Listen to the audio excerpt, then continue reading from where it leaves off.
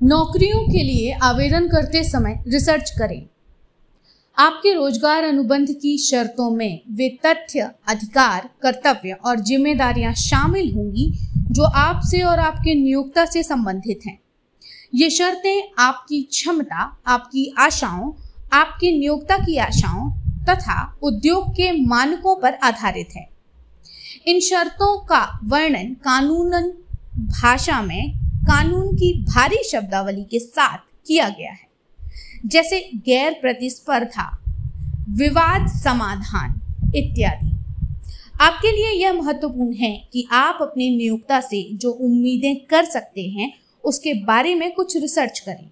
यदि आपके नियोक्ता की आशाएं अनुकूल हैं और यदि आपका अनुबंध उद्योग के मानकों के अनुसार है। उद्योग का मूल्यांकन करें।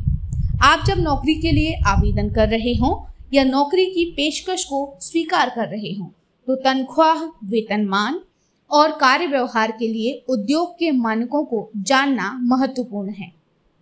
बाजार के रुझानों को समझने और बेहतरीन कार्यप्रणाली का ज्ञान होने से आपके पास उन चीज़ों को प्राप्त करने का ज़्यादा मौका होता है जिसे अपने नियोक्ता से पाने के लिए आप पूरी तरह योग्य हैं। संगठन का मूल्यांकन करें। साथ ही भावी संगठन की कार्य प्रणालियों, काम के वातावरण, कर्मचारियों के साथ व्यवहार, वेतनमान इत्यादि की जांच कर लेना भी उपयुक्त होगा।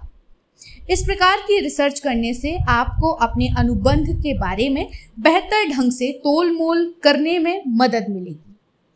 आप इस प्रकार की विस्तृत जानकारी नेटवर्किंग ग्रुप, उस कार्यस्थल के पूर्व कर्मचारियों, वहां काम करने वाले आपके कॉलेज के सहपाठियों के साथियों आदि से पा सकते हैं। अपना मूल्यांकन करें। अपने कौशल और क्षमता का आकलन करें क्योंकि इससे आपको अपने अनुबंध की शर्तों पर बेहतर ढंग से बातचीत करने में मदद मिलेगी। आपके काम करने का अनुभव, शैक्षणिक योग्यताएं, प्रासंगिक डिग्रियां, पाठ्यक्रम, सर्टिफिकेट प्रोग्राम इत्यादि सभी चीजें उस पद को प्राप्त करने की उपयोगिता के साथ ही आपके वेतन में वृद्धि करेंगी जिसे आप मांग सकते हैं।